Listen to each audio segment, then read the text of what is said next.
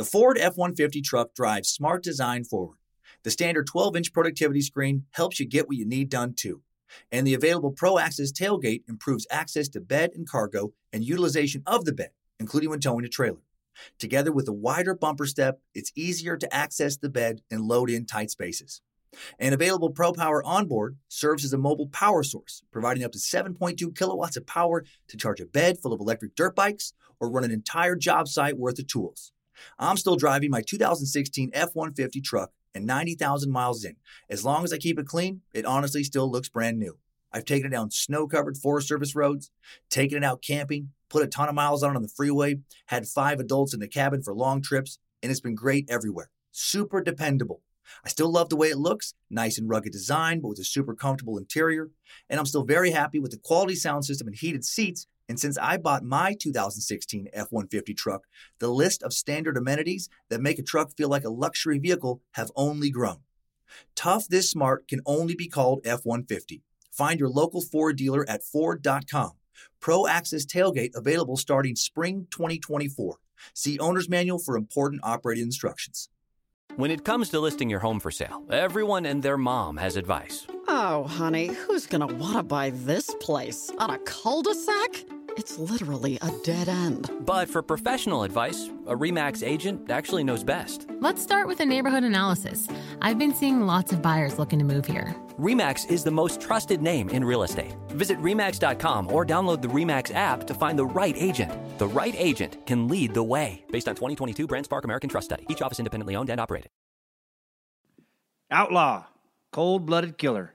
Victim circumstance. The man, the myth, the legend, Billy the Kid. The very personification of the Wild West. Did he die at 21 years old, ambushed by Sheriff Pat Garrett? Or did Garrett let the friend he called Little Casino vanish into the dark New Mexico night? I don't know about you, but I've always been fascinated by the American Wild West. A time when gold nuggets were found on the ground and family fortunes were made overnight.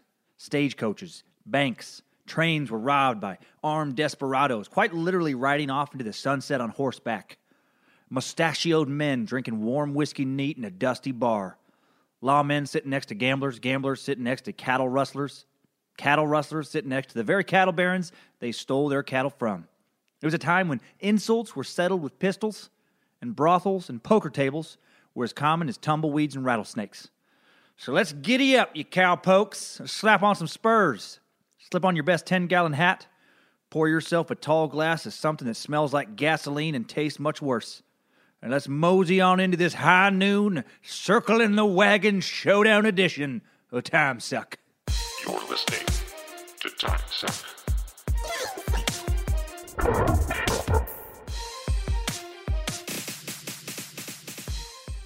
Welcome to the Wild, Wild West Time Suck, everybody. And no, we will not be examining Will Smith's 1999 hit single. If you don't know what that song is, take my advice and don't look it up. You don't want that nonsense stuck in your head, I promise you. Very excited for today's show. Gotta love Westerns. Tombstone is my favorite movie of all time. I was warming up for the podcast, watching some of my favorite clips from that movie. Like the showdown between Doc Holliday and Johnny Ringo. I played for blood. God, it's so good. Yo no Daisy, Johnny. Yo no Daisy. Tombstone, oh man, love that movie. I'll probably be quoting it here and there throughout this episode, even though it has nothing to do with Billy the Kid. Quick thank you for all the new subscriptions and iTunes reviews. Man, lots and lots of listeners leaving reviews. It's so nice, man. Makes me feel great. Makes me feel like this is something you guys really appreciate. Makes me feel all warm and fuzzy in my Western heart this week.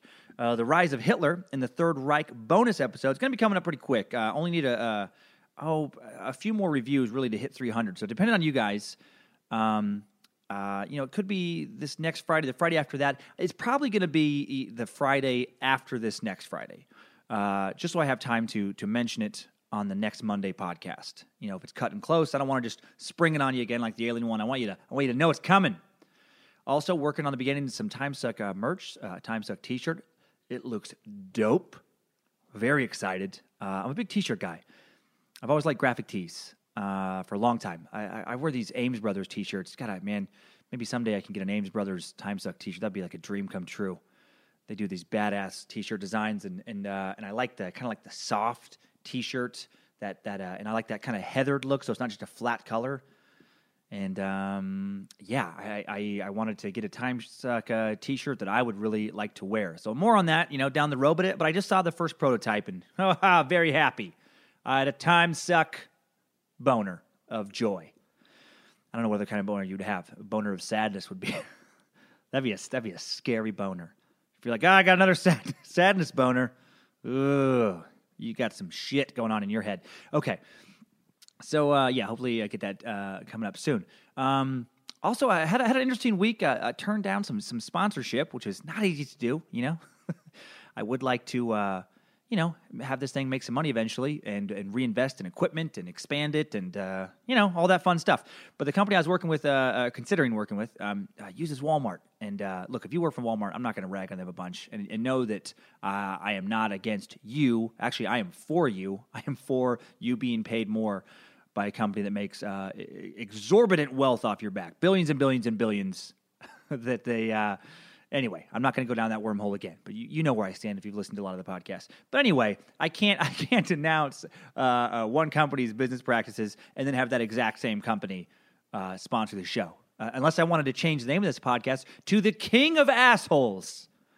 And as much as I do kind of like that name, I don't want to be the king of the assholes, at least not for that reason. I love this show. I really love it. It's been the most rewarding creative project so far of the whole time I've been doing stand-up. Love you guys and respect you trusting me to kind of like, I don't know, do my best with this kind of thing and make it the best it can be. And right now, that's not going to include being a hypocritical a douche. Fucking principles, man. Why do I have to have them? Life would be so much easier if I didn't. And I have weird principles. Some people would have a lot of problems with my morality. Like, for example, I worked for the Playboy Channel, a couple hundred shows, hosting with nude Playboy models on the show. Zero guilt over that. Do have guilt on working on Duck Dynasty. Because to me, like nude pictures, women who love the female form, they love to showcase their body. It's very natural to me, and I don't care if fucking dudes can do it too. It's like all nudity is just not a big deal with me. It really isn't. I just look at it like, in my opinion, we're all just chimpanzees who can think a little better than a chimp. And, we like having sex. It's a natural urge. We like seeing sexy things. That's never going to go away. When people get real prudish and try and suppress that, I think it's just it's fucking ridiculous. It's never going to go away. And in the female nudity specifically, sometimes the feminism gets skewed over there. Like, how dare men just look at these naked pictures for the purpose of pleasuring themselves? That's actually very natural.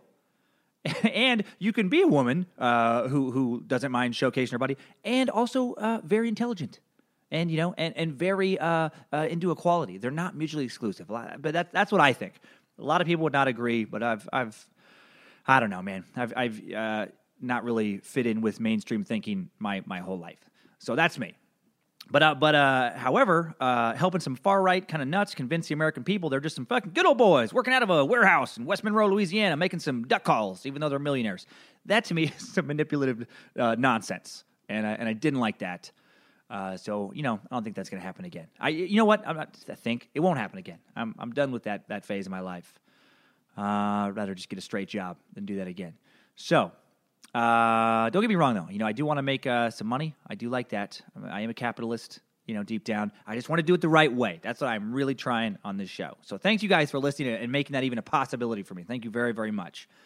And now I have a new little segment I'm excited about before we get into the Billy the Kid. I think you're going to like this. I have some flat Earth theory updates that people have written in, and a little correction on a previous episode about the Nigerian emails. Last week. So, time for some Time Sucker updates. Updates? Get your Time Sucker updates. Okay, all right. So this update comes in from Time Sucker, Russell Clem. Russell, he's updating my original estimate that it would cost the government $10 billion a year to have the NASA ice wall guards protect the world's citizens from falling off the Antarctica edge of our flat Earth and out into space. So again, if you haven't heard the flat Earth fuckery episode, basically some people who believe in a flat Earth also believe, some people believe that it's infinite, which is the most ridiculous to me. Like it just never ends. Earth never ends, which is so unbelievably ignorant. I am not even going to talk about that. That's so stupid. But then the other one that I believe most flat Earth theorists believe is that, it's like this disc. The Earth is this disc, and on the edge of this disc is Antarctica. Like, think of like the center of the donut or the middle of the Frisbee as the North Pole, and then the outer edge, the pie crust, if you will, is this Antarctic ice wall. And some people believe that NASA is guarding this ice wall. So they want to keep people from falling out into space, and they want to keep people from realizing that the Earth is flat, from knowing the truth, guys. They're suppressing the truth so they can keep getting their sweet NASA money and, fueling that into the illiterati or whatever, fucking Illuminati, excuse me. Illiterati sounds kind of fun, just like a group of powerful, illiterate people. The illiterati. They can't read, but they control your destiny. The Illuminati. So anyway, it's some ridiculous stuff, and I speculated previously about, how much it would cost to have all these ice wall guards protect the Earth. And I thought it'd be about $10 billion.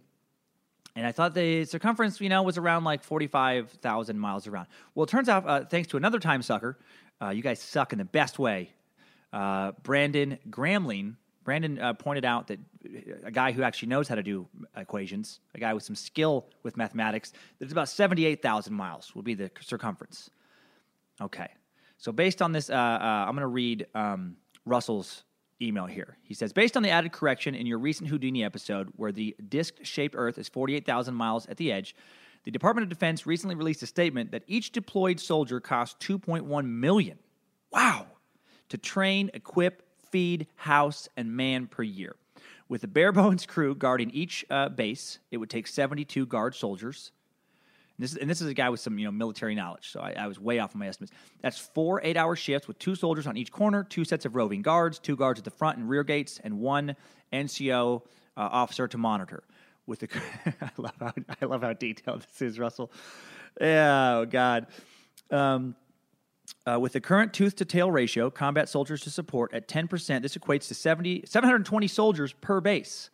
With bases spread out every 5 miles, gives you 9,600 bases. 720 soldiers per base times 9,600 bases gives you a force of 6,912,000 soldiers.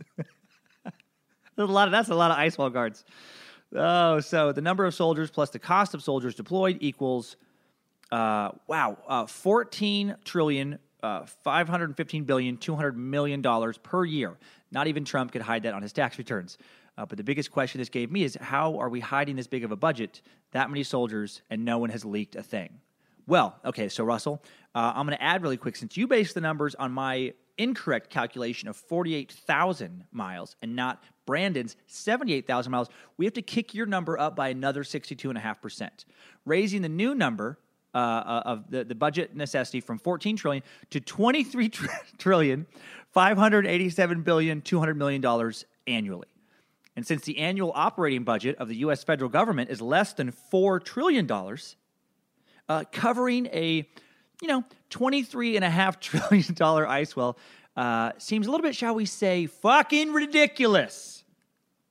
So if you believe a flat Earth surrounded by an ice wall, you are preposterously ignorant. And yes, I'm talking to you, Kyrie Irving, point guard for the Cleveland Cavaliers. I actually don't know if Kyrie believes in an ice wall, but I do know he's gotten some heat lately, as well he should, for believing in a flat Earth, which doesn't mean he's an idiot. I think everybody's turning out like, wow, what a moron this guy. He's not an idiot. He's just terribly misguided scientifically.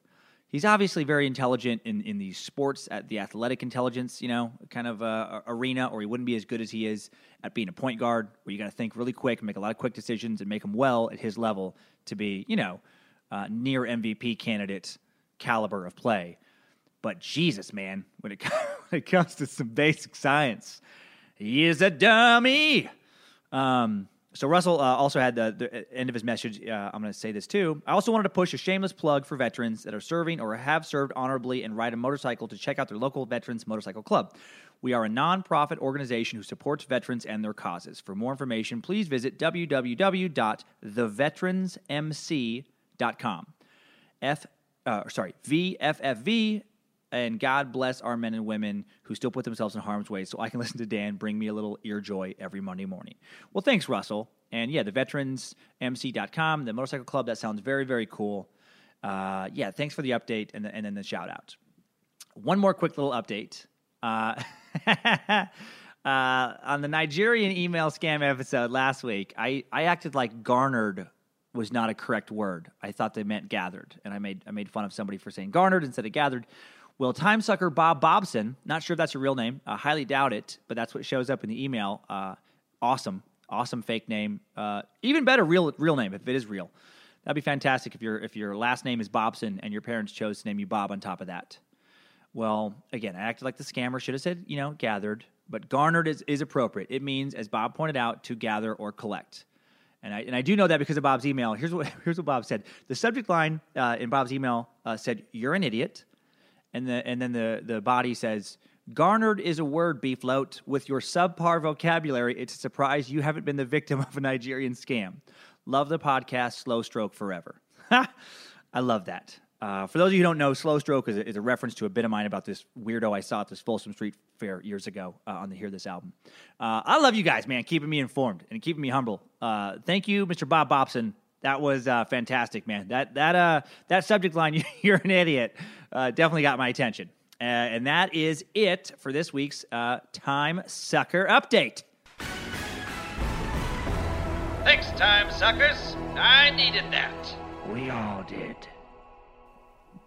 Okay, Billy the Kid. We're finally in it now. In a perfect world, Sam Elliott, circa 1998, would be narrating this episode, walking us through this tall tale, just like the stranger walked us through the world of the dude in The Big Lebowski. And to tell this tale right, he'd have to go back to the beginning. So, as often is the case, we're going to get historical. I finally accepted this is a historical podcast.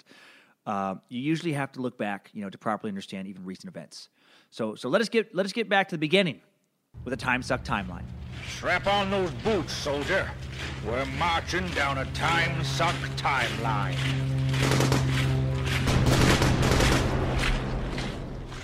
1859. Henry McCarty, a.k.a. William Henry Bonney, a.k.a. Billy the Kid, a.k.a. Emilio Estevez, in 1988's Young Guns, a.k.a. Val Kilmer, in 1989's Gore Vidal's Billy the Kid, a.k.a. Chris Christopherson, in 1973's Pat Garrett in Billy the Kid, a.k.a. Paul Newman, in 1958's The Left-Handed Gun, kind of a.k.a. Michael J. Fox in Back to the Future 3, wasn't necessarily Billy the Kid, but he did go back to a Wild West town in the late 1880s, a decade in which Billy is killed, and he looked like someone about Billy's age, and he technically participates in a sneaky shootout. Anywho, the real Billy the Kid is born in New York City on November 23rd, 1859. Maybe. You're going to hear a lot of maybes in this episode, because that's all there is with a lot of the details of Billy's life. A lot will forever remain unknown. And by the way, if you love Westerns, check out that Gore Vidal's Billy the Kid. I missed that one. Didn't get a lot of exposure. It's like a TNT, I think, made for TV movie. But good traditional Western movie. A lot of the Billy the Kid fans say it's one of the most accurate depictions of the young outlaw. And it's Val Kilmer in his prime, man. When he was thin and not really weird and not making straight-to-video movies with 50 Cent. Tombstone, my favorite movie of all time, would come out just 5 years later with Kilmer killing it as Doc Holliday. I'm your Huckleberry. But back to the real Billy. We know he was real, but no hospital records of his birth were ever found. It was a lot easier to be off the grid back in 1859. Social Security numbers weren't a thing until November of 1936. Fingerprints weren't used in any capacity in America, let alone for criminal identification, until 1882. 1903 is when the first criminal database using fingerprints was beginning to be established in the States. Back in 1859, a lot of moms just had babies. And if they weren't baptized or born in a hospital, no record of their birth was ever created.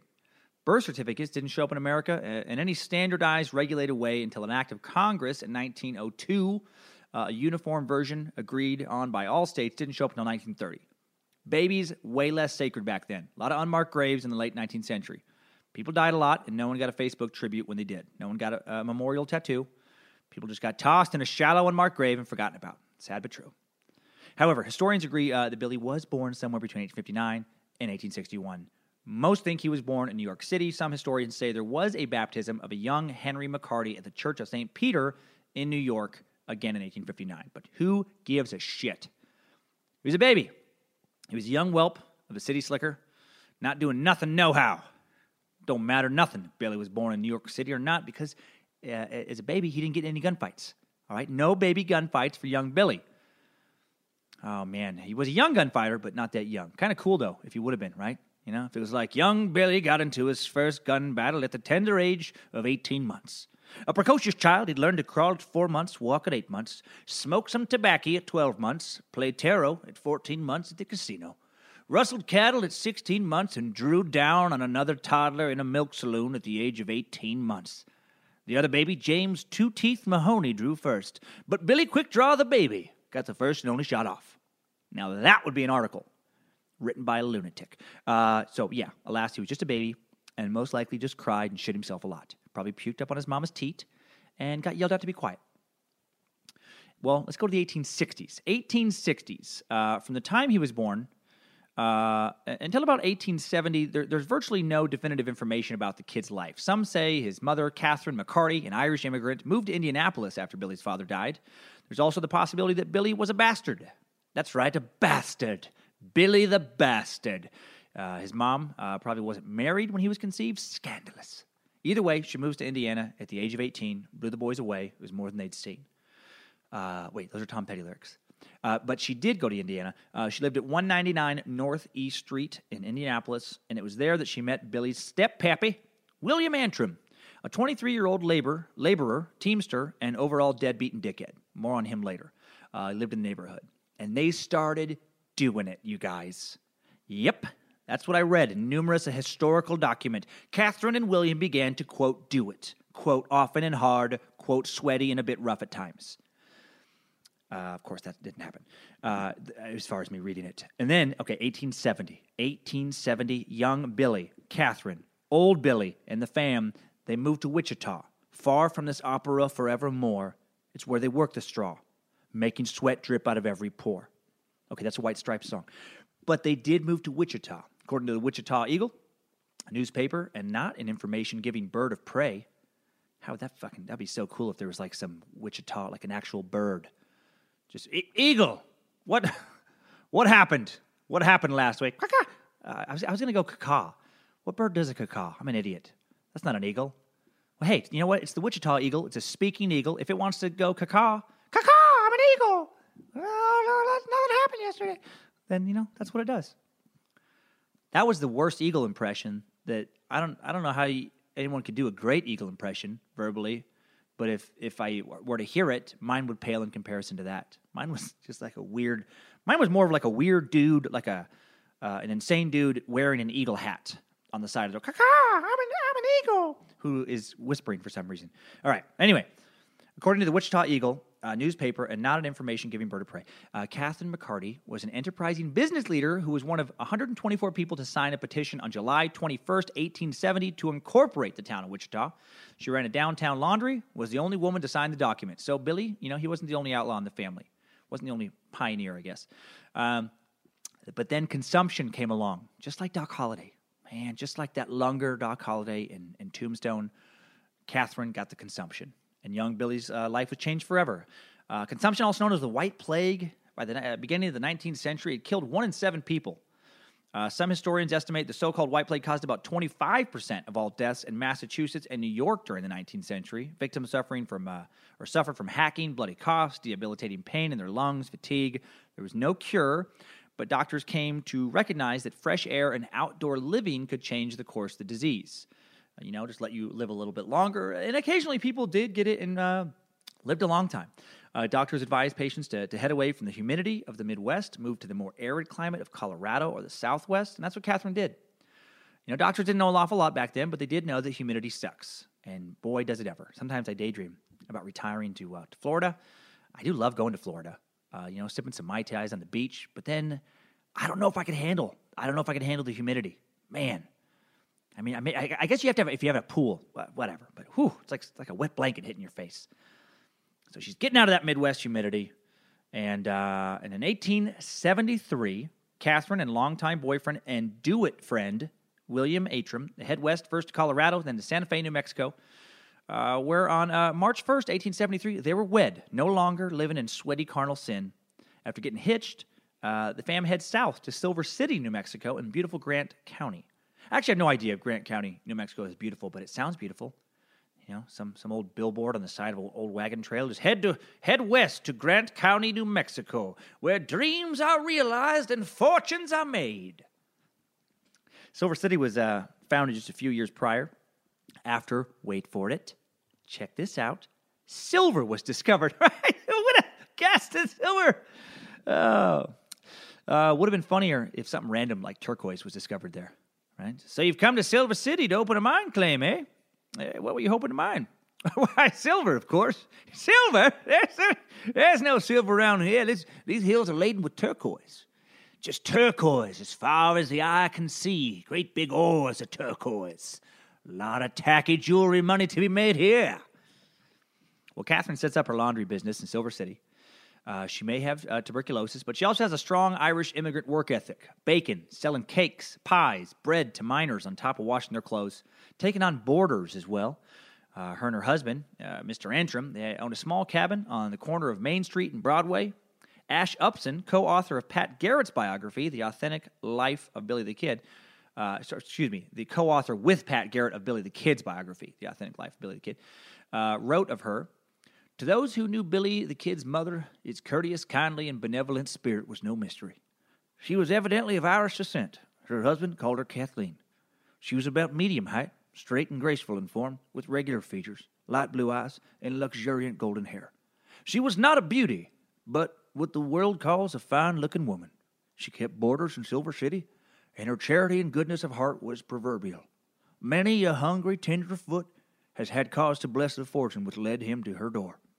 In all her deportment, she exhibited the unmistakable characteristics of a lady by instinct in education."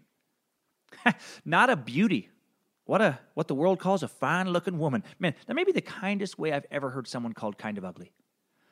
So, ugly mom or not, in 1873, things are going well for Billy, who's somewhere between 11 and 13 years old, depending on which source you choose to trust. His mom and his stepdad are making good living, thanks entirely to his mom. They have a house to call home, while most Silver City residents are living in tents. Mom's TB seems to be doing okay. Even if it wasn't, she shouldn't be working all these jobs. But anyway, Billy and his brother Joseph, or half-brother, depending on the source, possibly a year or two older, possibly a year or two younger. Most sources believe 2 or 3 years younger. They're going to school, they're learning arithmetic and whatnot, eating mom's cakes and pies, jerking off in the family cabin when mom's not looking, dreaming of sneaking into one of Silver City's bordellos and losing their virginity to some corset and garter-wearing woman of the night. Living the American dream. Life is good. And then, as it often happens, life is not good. 1874. By early 1874, mom's consumption has taken a turn for the worse, exacerbated by the fact that she's working about 14 goddamn jobs, making enough money to compensate for her deadbeat husband, William, making next to nothing as a half-ass silver miner who gambles and drinks whatever little he does make. What a piece of shit. Man, the deadbeat husband-father thing, that's a character I've never understood. Like, I have my own faults, man, vices and sins for sure, but I would rather eat a bullet than just sit around getting drunk and pissing my money away, just gambling, while my wife is working her ass off to keep a roof over our head. I couldn't look her in the eye. William, you no-good sumbitch. Well, Catherine, she knew that William was a no-good sumbitch, and while she was dying and being the good woman and mom she was, she got her friend and neighbor, Clara Truesdale, to agree to look after her 2 sons after she passed away. Man, what strength is that? I cannot imagine having that conversation as a parent. Like, if I'm wrong about being an atheist and heaven is real, you can bet your sweet ass that Catherine is up there. Woman was a saint. Reminds me of my own mother-in-law, seriously. You're going to be hard-pressed to find a better woman than Joan Radziminski. Saint Joan is what my wife and I call her. A wonderful Catholic woman. The best. On September 16, 1874, good woman or not, fine-looking or not, Catherine does die. And William isn't even home when she passes. The older William, Billy's stepdad, doesn't even make the funeral. He's out in the hills prospecting. Going to find that silver. Going to make his fortune. Going to be a selfish, unsuccessful asshole. That's a tough combo, man. Selfish and unsuccessful. Like, it's one thing to be sitting in your Silver Empire mansion, drinking some fine imported scotch, tearing up at the thought of missing your late wife's funeral. I think it's another thing to be sitting around a campfire, pouring moonshine into your toothless gullet, thinking, well, I reckon I could have showed up for old Katie after all. The past is the past. Now hand me them beans before you clean that whole can out there, tugboat. Well, had Catherine lived, maybe Billy would have turned out to be a hard-working entrepreneur just like his mom was. Instead, after she dies, And his dirtbag stepdad takes off to Arizona, and he and his brother Joseph are separated. Clara can't take care of everybody. Doesn't have the means. Billy stays with Clara, Truesdale, and Joseph. He goes and works and lives at this gambling hall called the New Orleans Club in Silver City. Growing up drinking, gambling, smoking a little Chinese opium from time to time. Just kid stuff. Turns into a career gambler, bounces back and forth between Silver City, Las Vegas, New Mexico, that is, and Trinidad, Colorado, before eventually settling down in Denver, dying friendless and broke at the age of 66. Exactly how you don't want to die. Outliving his brother, though, by threefold. Now, Billy initially did well as a kid. He's working at the Silver City Hotel. He's washing dishes. He's waiting tables at the restaurant. For some reason, he wasn't able to live with the Truesdale family very long. Not sure if that was his choice or theirs, but he did all right. He lived at a boarding house. He's paying his way with money from the hotel. He's well-liked by his school teachers and his boss. But without proper, adult supervision, he gets into some trouble, as kids do. 1875. Now, this is Billy's first arrest. Billy gets arrested for stealing several pounds of butter from a local rancher and selling it to a local shop owner. Gonna make that butter money. Making that sweet butter cheddar as a butter baron. If that isn't a dumb kid's crime, I don't know what is, man. It's perfect. I'll steal butter from the rancher, just a couple pounds at a time, so they don't even notice. I'll sell it to George at the mercantile, and I'll make 100% profit. And I'll do it every week until I have enough money to buy my very own butter ranch. And then you do it one time, and the store owner's like, "Wait, hey kid, where'd you get this butter anyway?" "Well, I got it from my butter horse." You know that butter comes from cows, right? Yeah. My butter cow is named Horse. I gotta go. Pew! Just disappears in a puff of smoke. Then a rancher comes in, complains about some missing butter, and you're arrested for being a teenage dipshit. Well, all Billy got for that first arrest was a tongue lashing from the local sheriff. But the next time, he wasn't so lucky. He's now befriended a local hooligan who went by the nickname Sombrero Jack. And Sombrero Jack was up to no good. Of course he was. He's called Sombrero Jack. Let that be a lesson, any kids listening to this podcast. If you meet an adult who wants to be your friend and has a nickname like Sombrero Jack or Belt Buckle Bernard or, Moose Knuckle Tony, run away. No one ever writes in their memoirs, life was looking bleak until the day I ran into Moose Knuckle Tony. That's when things took a turn for the good. No, September 23, 1875, Billy is arrested for stealing a bundle of stolen clothes from a Chinese laundromat. Sombrero Jack had actually stolen them, but he let the kid wear some of the clothes if Billy was going to be cool for taking the fall if he got caught. And he did get caught, and he gets thrown in jail. The local sheriff, Sheriff Whitehill, same guy who lectured him earlier. What a great name for a Wild West sheriff, by the way. Sheriff Whitehill. He still has a soft spot for Billy. And even though he puts him in the jail to await his trial, he kind of lets him have run of the little jail. He doesn't leave him in his cell. He lets him kind of hang around in the actual jail building, unsupervised. Billy takes advantage of that favor, and after only 2 days of being there, he sneaks out by climbing his skinny ass into the fireplace and sneaking up the chimney, jumping off the roof, and fleeing. Okay, so now Billy heads to the Truesdale family, and they give him enough money. The only friends he has in the area, really, longtime friends. They give him enough money to flee to Arizona, go find his stepdad, William. And so they're looking out for him, even if he's not living with them. Good old Truesdales. Well, Billy finds his stepdad in Clifton, Arizona, who reportedly told him, "Well, if that's the kind of boy you are, get out." Wow. No surprise there. We already knew William was a piece of shit. So now it's 1875. Billy's alone in the Wild West. Not a good place for a kid to be, man. This is a largely lawless land full of stabbings and shootouts, hard people living hard lives. The U.S. Army is currently at war in the area with Geronimo and the Apaches. I mean, these are the days when you could still die from getting an Indian arrow. You could get scalped. That shit actually still happens. There's rattlesnakes, there's tumbleweeds, unforgiving desert sun.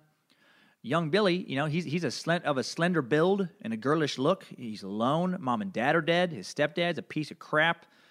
And while he's not a top police priority, he's technically a fugitive. Well, 1876. 1876, not physically capable of a man's work due to his youth and build, Billy eventually falls in with a man named John Mackey, and the two of them start stealing saddles and horses, especially from the Army around Camp Grant, Arizona, in 1876.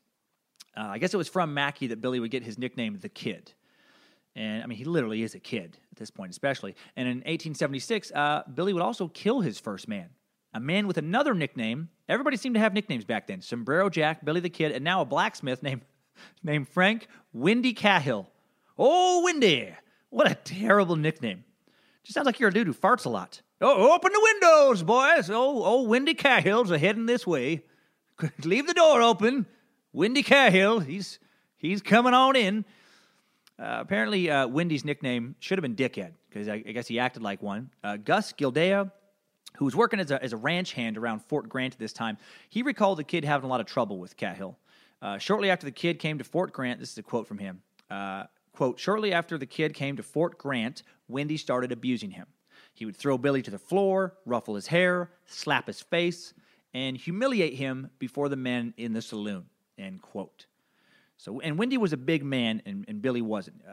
Billy, full grown, later in life, was about 5'7" and about $135 soaking wet. So at this time, maybe he's not even that, 5'4", 5'5", 100 pounds, and he's got this dickhead, big old meaty, windy meaty Cahill wrestling him to the ground and humiliating him. Well, he doesn't put up with Windy's shit.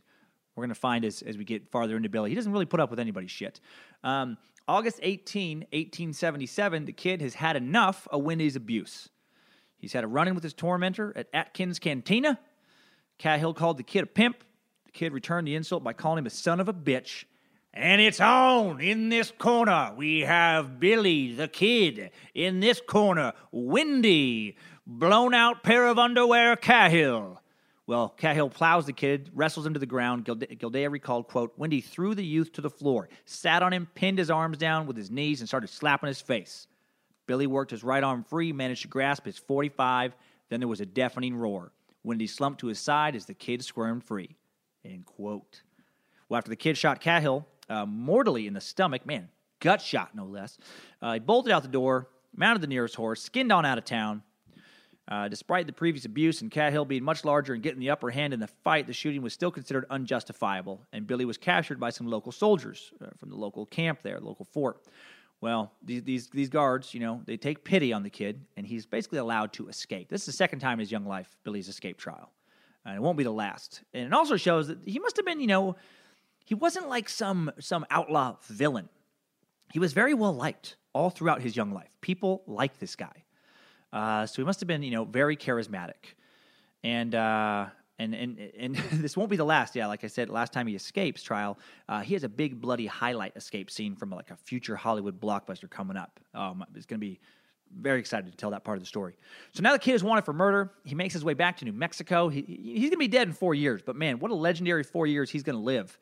He's going to live more in those 4 years than most do in 90. And so even though, we're still going to kind of go in chronological order for the rest of today, timeline just doesn't feel right anymore. This next 4 years is going to take some twists and turns, going to expand too much, too many side roads. All right, partner. So let's hop along out of this here mess. Good job, soldier. You made it back. Barely.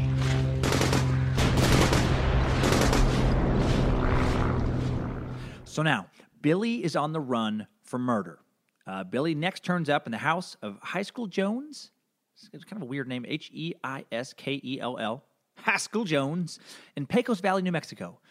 Apaches, remember I brought them up earlier, they'd stolen the kid's horse, left him no choice but to walk many miles to the nearest settlement, which was Mrs. Jones' house. How crazy is that, man? He's on the run in the days when you can get killed by Apaches. This is all happening in the heart of the Wild West, and Mrs. Jones nurses the young Billy, who was near death, back to health.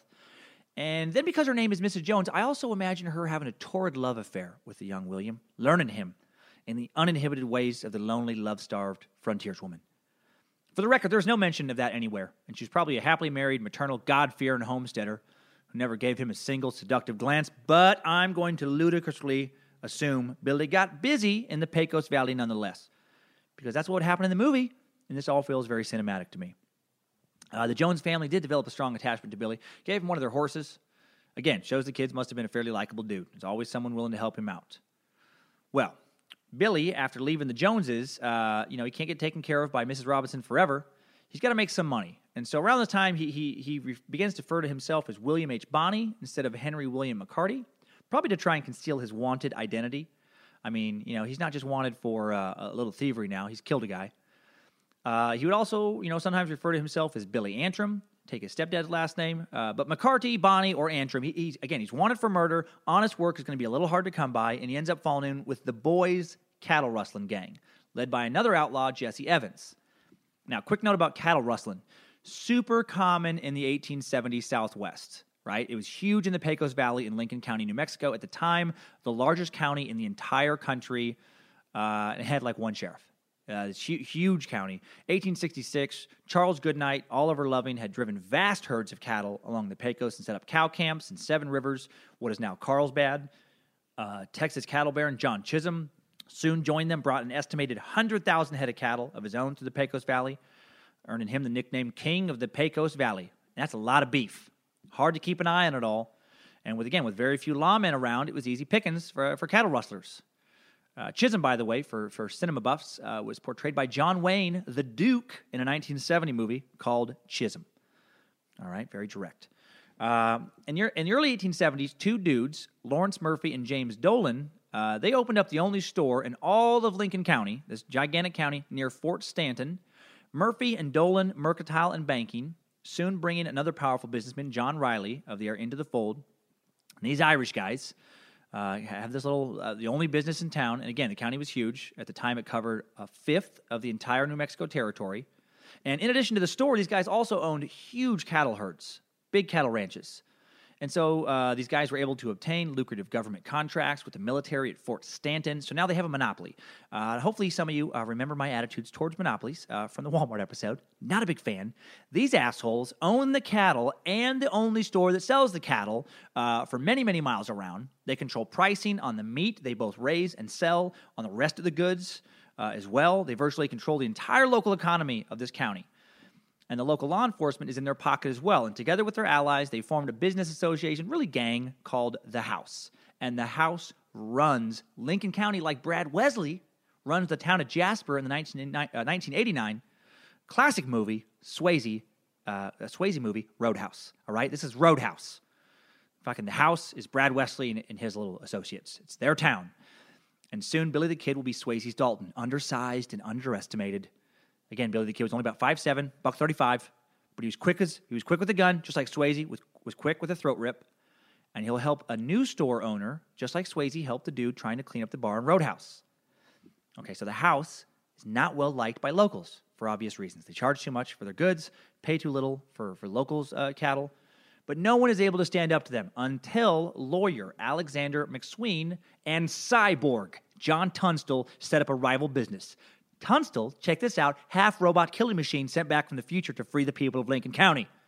Okay, that's obviously not true. A little bit of Terminator got into my brain for some reason. How cool would that be, though, if it was? Right? A little sci-fi mixed into this Western. Get a little Westworld with it? No. Tunstall is a young, wealthy English banker who's decided to try and make his fortune in the New Mexico cattle business.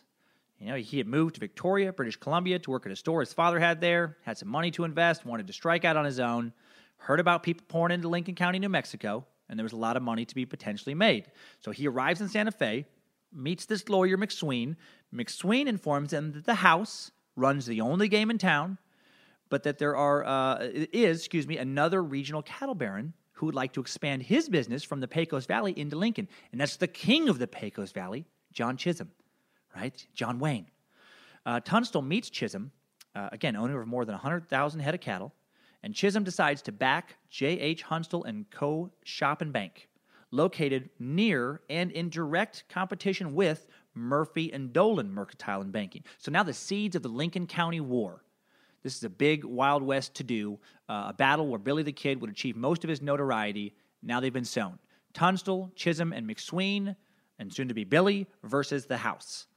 And just like with gambling, initially the odds favored The House to win. Man, they had local sheriff William Brady on their side. They had territorial governor in their pocket, other politicians in their pocket. And when Tunstall refuses to cave in to local law and political pressure to just go away and let them run their county, let Brad Wesley have his town, violence is threatened, and the young John Tunstall hires some local tough guys to both protect himself, his investment, and help work his ranch. And Billy the Kid's one of these men. One of the boys' gang who had previously stolen cattle from both Tunstall and from The House.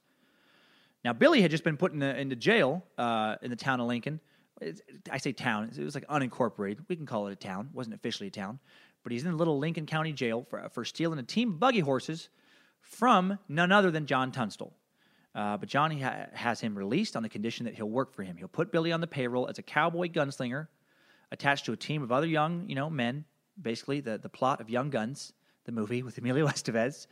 And it is said that Billy was delighted by this opportunity to go straight. He respected Tunstall because Tunstall treated him with respect. Again, how charismatic must have Billy been? He just talked the man he had just stolen from into hiring him. And how crazy was the Old West where men like those in the House could just run shit the way they saw fit, could just run a county. Well, after seeing Tunstall hire Billy and a few other kind of, local tough guys, the House decides to further arm themselves. They hire other boys' gang members Billy used to ride with, including Jesse Heiferfucker Evans, the gang leader. Jesse had recently acquired this new, more aggressive nickname in a drunken romantic encounter witnessed by none other than Willie Steerdick Whisperer McJenkins in 1876. And Heiferfucker is ready for war.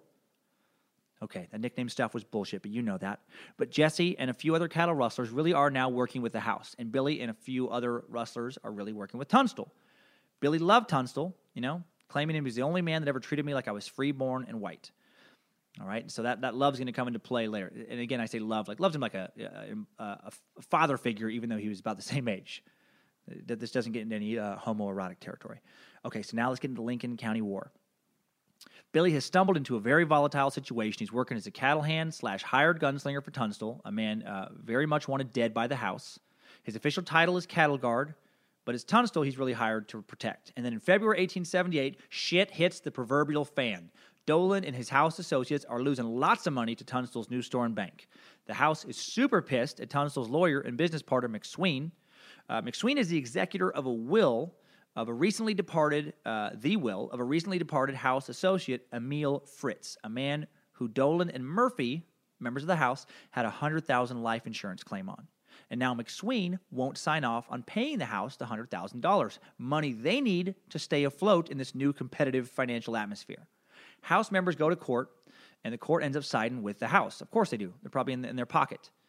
And the House the court holds McSween accountable for owing Dolan and Murphy the money. Well, McSween still won't pay. So now the court authorizes them to seize some of McSween's assets. And those assets include goods from the store he shares with Tunstall and also ranch assets he shares with Tunstall. All a bunch of trumped up bullshit. But what it leads to is Sheriff Brady forming a posse, deputizing a bunch of local tough guys, and this whole posse heads to Tunstall's ranch to seize some of his assets. When Tunstall protests the legality of Brady bringing this posse onto his land, one of these new deputies, William Morton, feels like there's fucking a million Williams in this story. Well, this William Morton, he gives Tunstall a bullet in the head, and shit is on. The war has begun. Woo, doggy! Oh, you done start shit now, William Morton. You peeled open a big old can of worms. Oh, you don't even know how many worms hide in that can. So now Billy, he adored this Tunstall guy, and now this guy's dead. He's not happy about it. After Tunstall's funeral, Billy swore, quote, "I'll get every son of a bitch who helped kill John if it's the last thing I do." A showdown's a-coming. Why, Johnny Ringo, you look like someone just walked on over your grave. Well, Billy has to wait a bit on revenge. The kid, along with Fred Waite, are briefly jailed by Sheriff William Brady on some bullshit nothing charges to keep a war from breaking out. But he doesn't stop it. All Brady does is delay it. After he's released, Billy soon joins a posse led by Dick Brewer. That's a real name. Dick Brewer. It's a Dick Brewer. He's brewing up some dick. And he's Tunstall's ranch foreman. A group of cattle guards and other people who finally had enough of the House, and they all called themselves the Regulators. Mount up. My brain automatically says that every time I hear the word regulator. Mount up. And initially, the group's primary aim was to hunt for Tunstall's killer, William Morton. So now the Regulators, mount up, are coming for Morton. I'm going to stop saying that after that word. On March 6, 1878, the Regulators have tracked Morton. I still said that in my head, the mount up part. They've tracked Morton in the countryside near Rio Penasco. After a 5-mile running gunfight, Morton surrenders on the condition that he and his fellow deputy sheriff, Frank Baker, would be returned alive to Lincoln. However, on the third day of the journey back to Lincoln, March 9th, Billy and another Regulator kill these guys, along with another fellow Regulator that tried to stop him from killing him. Man, remember, he swore he'd get you. And that's what he did. He's going to get you. He's going to get you.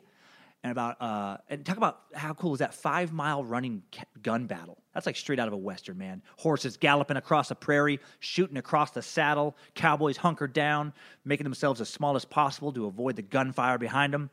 I'm hearing just a lot of, yeah, come on, Silver, come on, Secretariat, come on, Mama's Teacup. Man, you are shit out of luck if you're riding on the back of Mama's Teacup in a firefight. I mean, you were already embarrassed to have that as a horse, but she was cheap. You didn't have a lot of scratch to spend on horses. She's always been slow and undersized, but now Mama's Teacup is going to get you killed. Well, the regulators, they're not near through. Not by damn sight. 3 weeks later, Billy and several other regulators hole up in Tunstall's store while Sheriff William Brady is searching for the killers of his deputies. They ambush the sheriff and his men on April 1st, April Fool's Day, 1878, killing Sheriff Brady, mortally wounding one of his deputies, shooting from behind a 10-foot adobe wall outside the Worley Hotel in Lincoln, New Mexico. The concealed gunmen mow down Brady and Deputy Hinman. The sheriff gets hit by a dozen bullets. Sitting in the middle of the road, still not dead, he groans, "Oh, Lord." Tries to rise, another volley of shots riddles his corpse. He falls over, he's dead. Deputy Hinman moans and cries out for water. Ike Stockton emerges from his saloon, rushes down the street, attempts to pull the wounded deputy to safety, and as he does, Hinman is hit again himself and dies in the street. And now the kid is in a whole heap of trouble. He's killed a sheriff. Ain't no law around here, law dog. Ain't no law around here. Probably killed a sheriff. Probably, I don't say killed a sheriff, because some historians think it could have been another regulator whose bullet actually killed Brady, but whatever. Billy's who gets blamed for it. So now Billy's hiding out in Lincoln County, still working for Tunstall's party McSween, his partner McSween, who was able to hide him from what few authorities came looking for him. It was easier to evade the law back then. The war continues. But then McSween himself is shot dead. On July 19th, 1878, McSween and his supporters, including Billy the Kid, are besieged by the new sheriff, George Pepin. Sheriff Pepin and a group of Pepin's men at McSween's home. McSween's house is set on fire, and several people are shot dead as they flee out of the burning house, including McSween himself. Damn it. He had a place to hide, and now that place is burnt. Dag nabbit. Well, shit has gotten so out of hand in Lincoln County, the president himself now intervenes. In September 1878, President Rutherford B. Hayes removes New Mexico's corrupt territorial governor, Governor Axtell, and appoints Lew Wallace in his place. And then on November 13th, 1878, Governor Wallace proclaims amnesty for all those involved in the Lincoln County War if they were not already under an indictment. Well, this proclamation does not include Billy the Kid because he is under indictment for killing Sheriff Brady. So instead of getting amnesty, he gets a $500 reward put on his head, which is a little over $11,000 in today's dollars. Not a crazy amount, but enough to get people looking for him. Man, the fucking house, man. The house always wins. They're back in charge now. Tunstall and McSween's cattle empire, their brief competition is gone. Well, Billy, tired of living on the lam, he gets a message to this new Governor Wallace that he'll abide by the new peace agreement if amnesty will be given to him as well. Says he has no interest in fighting anymore, and then the governor makes him a deal. Gets word to Billy that he'll give him amnesty, a full pardon, as long as Billy will testify against others for the various crimes of the Lincoln War. And Billy agrees. And he agrees because he really is sick of the violence, because his old boys gang friend, outlaw Jesse Evans, who some historians believe was far deadlier than Billy himself, had recently killed the attorney McSween's widow had hired to go after the house for McSween's murder, a guy named Houston Chapman. On February 18, 1879, Billy with some others rode into Lincoln hoping to parley with Dolan and his group. One of the Dolan group wanted to shoot Billy. Instead, the two sides gathered on the road to shake hands and sign an agreement not to testify against anyone. It was decided that anyone who broke the agreement should be killed on sight. This agreement was celebrated by everybody getting drunk except for Billy. The drunks demanded that one of those on Billy's side, Houston Chapman, do a little jig. Just dance a little jig for me, all right? You dance a little jig. Well, Houston refuses, and then Dolan and another, they fire their guns and they kill him, and then set him on fire and force Billy to watch. Not a subtle message that, you better not actually testify, with the governor against this. We don't give a shit about your amnesty. Well, Billy does testify. In March of 1879, he testifies in front of a Lincoln grand jury. His testimony leads to the arrest of more than 50 men for the murders and crimes related to the Lincoln County War. Dolan himself, leader of the House, is indicted on his involvement in the murder of Houston Chapman. He hired Jesse Evans to do it.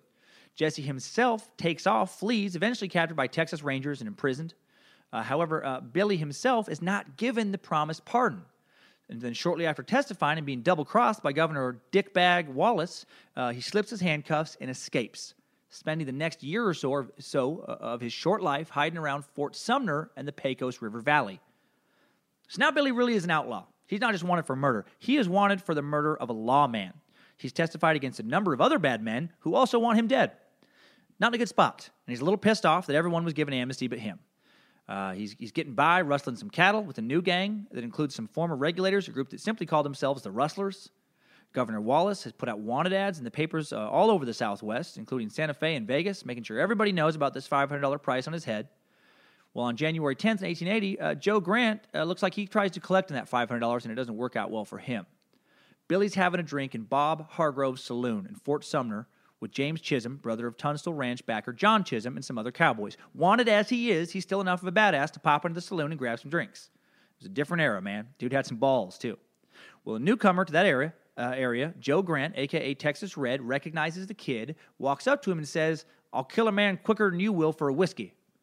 Apparently, he's looking to make a reputation as a local badass and become some kind of Wild West legend himself. Well, the kid says back to him, "That's a beauty, Joe," referring to Joe's revolver.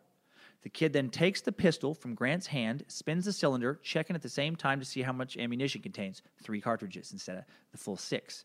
Purposely moves the cylinder so that the next load will be a failure, returns the revolver to Grant. He knew this guy obviously is looking for some trouble.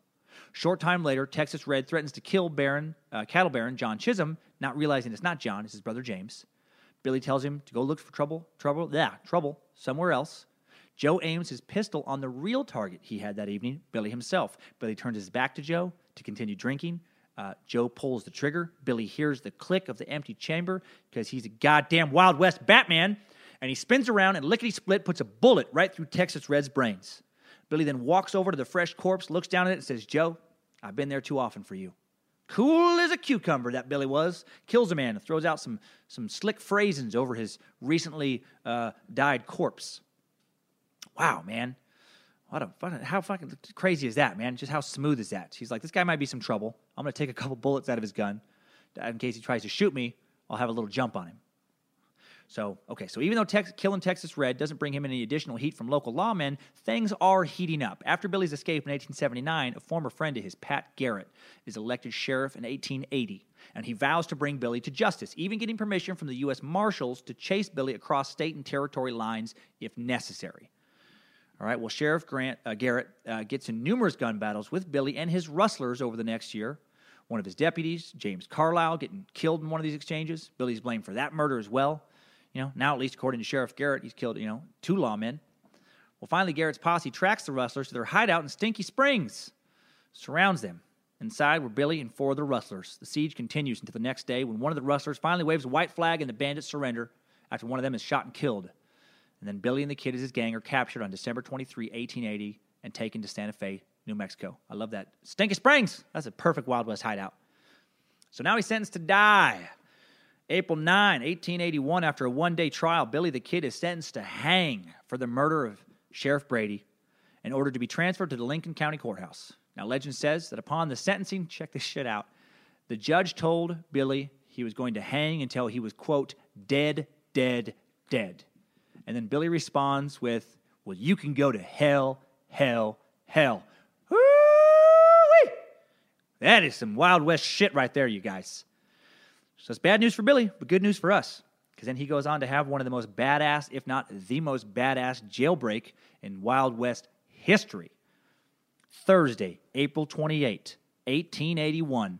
Billy waits to be hung while the new Lincoln County Sheriff, Pat Garrett, one-time friend of Billy, more on that relationship later, he travels to nearby White Oaks, New Mexico, to buy supplies, build the gallows to hang Billy with.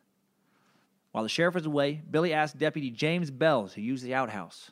He's gotten along with Bell all right the past few weeks. They've even played cards together in the jail for past time. I mean, death row was very different back then. These guys all knew each other.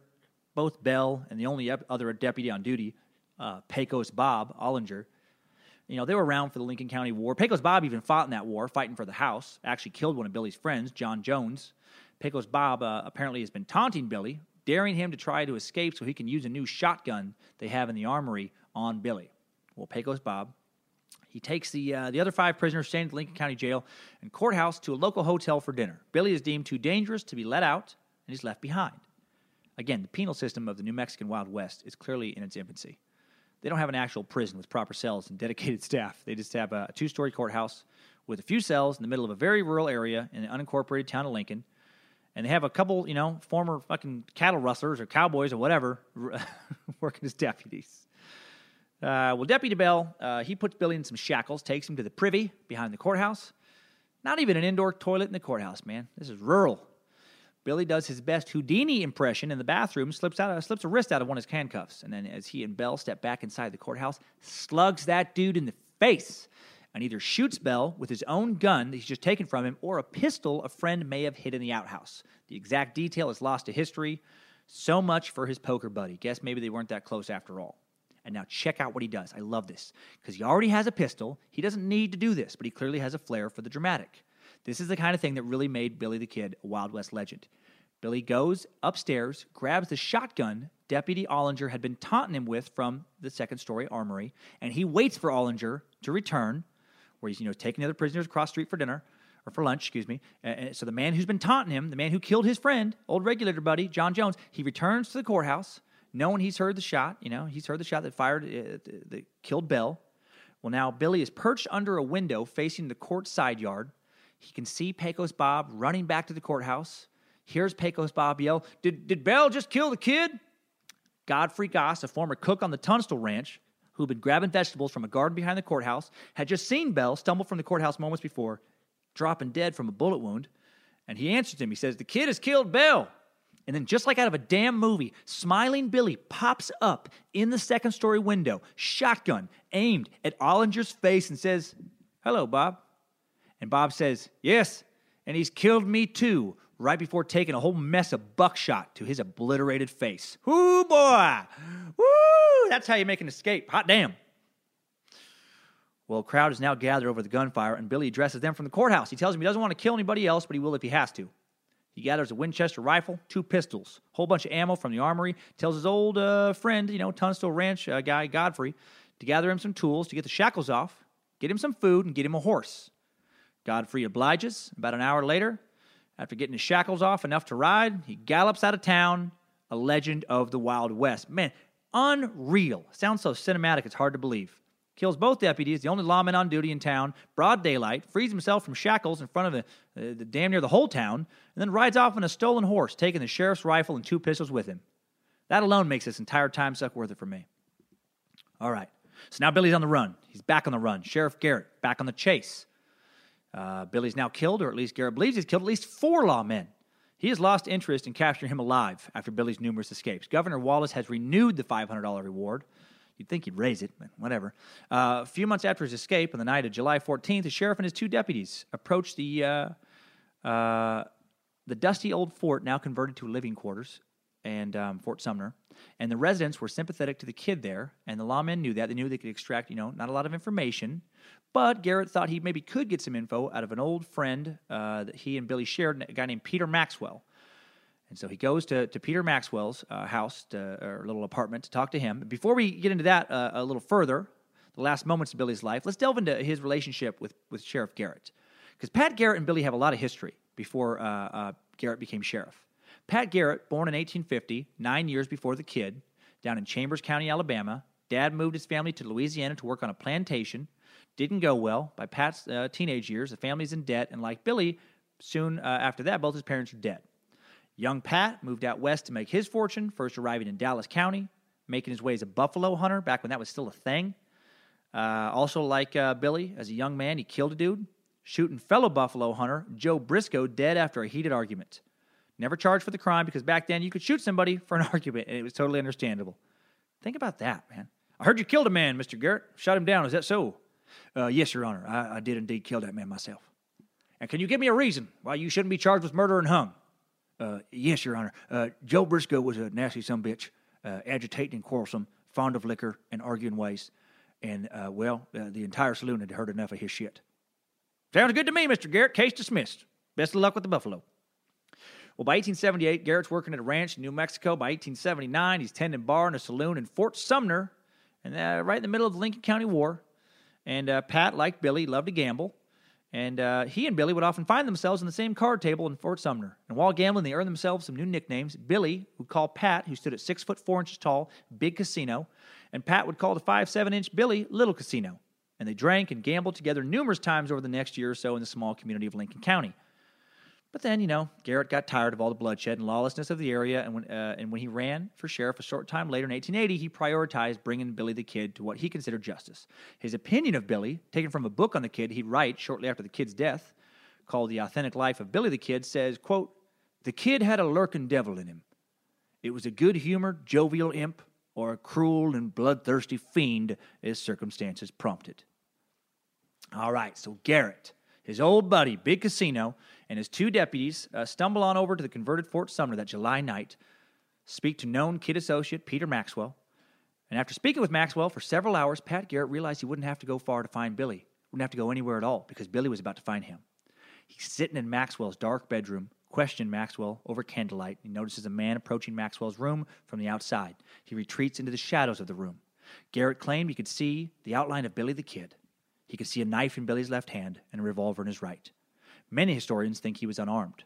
Billy slowly approached the doorway, asking who was there several times in Spanish. ¿Quién es? ¿Quién es? Spanish would be the last language he would speak. Garrett fires twice from the darkness. First bullet hitting Billy the Kid, a.k.a. William Bonney, a.k.a. Henry McCartney, in the heart, and a Wild West legend is dead at no more than 21 years old. No legal charges are brought against Garrett since the killing was ruled a justifiable homicide, and Billy the Kid is quickly buried early the next day in a plot in between his dead friends Tom O'Folliard and Charles Baudrois at Fort Sumner's cemetery.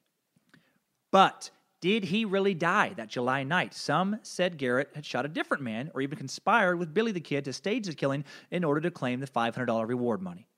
That conspiracy theory gained momentum in 1950 when an old man in Hico, Texas named Ollie Brushy Bill Roberts proclaimed himself the authentic Billy the Kid, guess he switched his nickname, and petitioned New Mexico Governor Thomas J. Mabry for a pardon. Although the testimony of Roberts proved flimsy, doubts about the official demise of Billy the Kid remain strong enough so that in Hico today, a Billy the Kid museum continues to vouch for Brushy Bill's story. Well, we'll never know exactly the truth because a flood washed away Billy's original wooden tombstone not long after he died, in 1904, so no one knows exactly where the body is anymore. Making DNA testing, trying to link him to Brushy Bill, or anybody else claiming to be the original Billy the Kid, a huge undertaking, if not completely impossible. In all likelihood, Billy died that night. And even if he didn't, he's still long since dead by now. He did, however, almost finally get that governor's pardon in 2010. Then Governor of New Mexico, Bill Richardson, a history buff, strongly considered it, finally making up his mind right before leaving office. He says, "I've decided not to pardon Billy the Kid because of a lack of conclusiveness and the historical ambiguity as to why Governor Wallace reneged on his pardon." So Billy the Kid may never get that pardon. And we'll never know all the details of his life, but we will definitely, right damn now, get us some top 5 takeaways. Time Suck Top 5 Takeaways.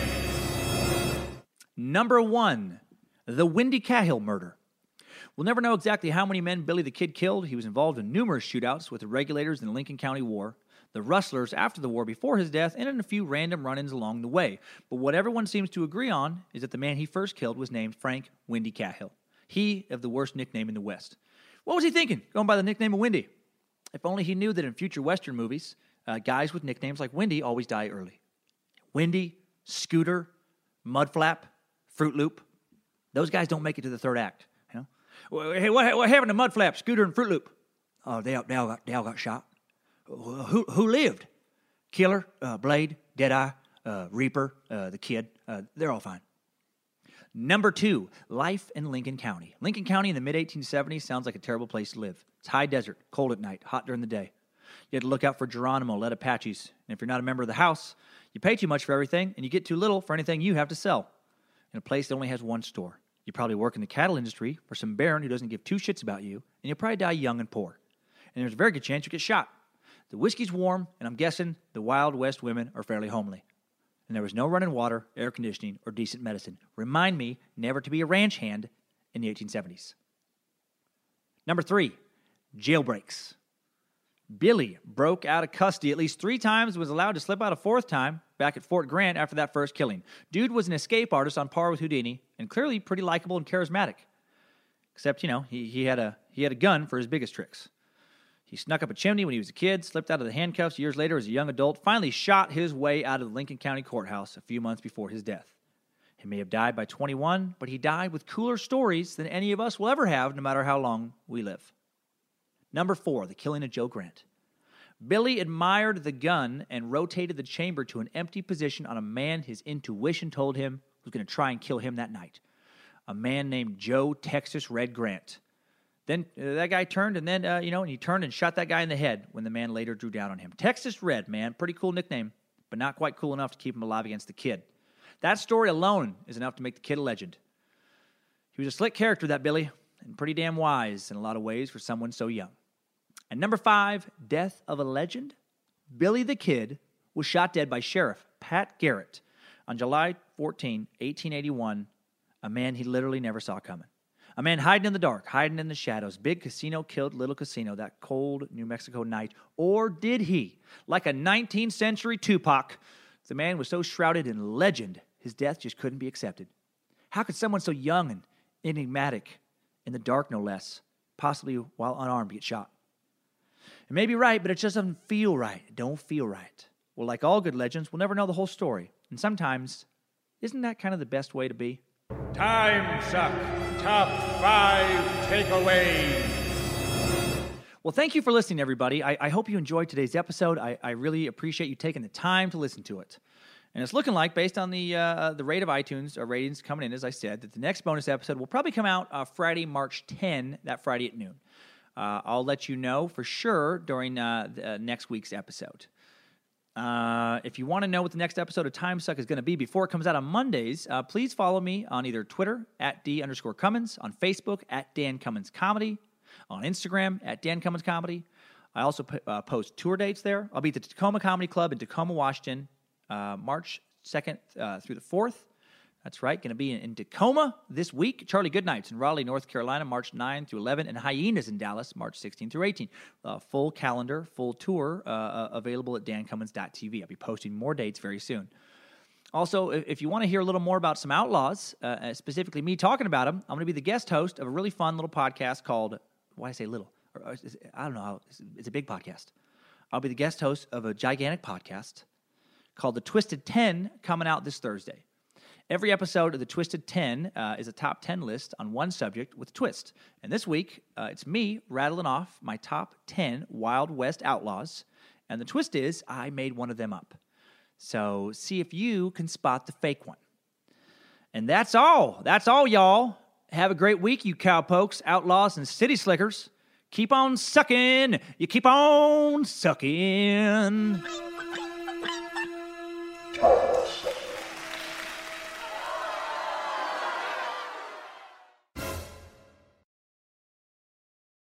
When it comes to listing your home for sale, everyone and their mom has advice. Oh, honey, who's gonna want to buy this place? On a cul-de-sac? It's literally a dead end. But for professional advice, a RE/MAX agent actually knows best. Let's start with a neighborhood analysis. I've been seeing lots of buyers looking to move here. RE/MAX is the most trusted name in real estate. Visit RE/MAX.com or download the RE/MAX app to find the right agent. The right agent can lead the way. Based on 2022 BrandSpark American Trust Study. Each office independently owned and operated. At Capella University, you'll get support from people who care about your success. From before you enroll to after you graduate, pursue your goals knowing help is available when you need it. Imagine your future differently at capella.edu.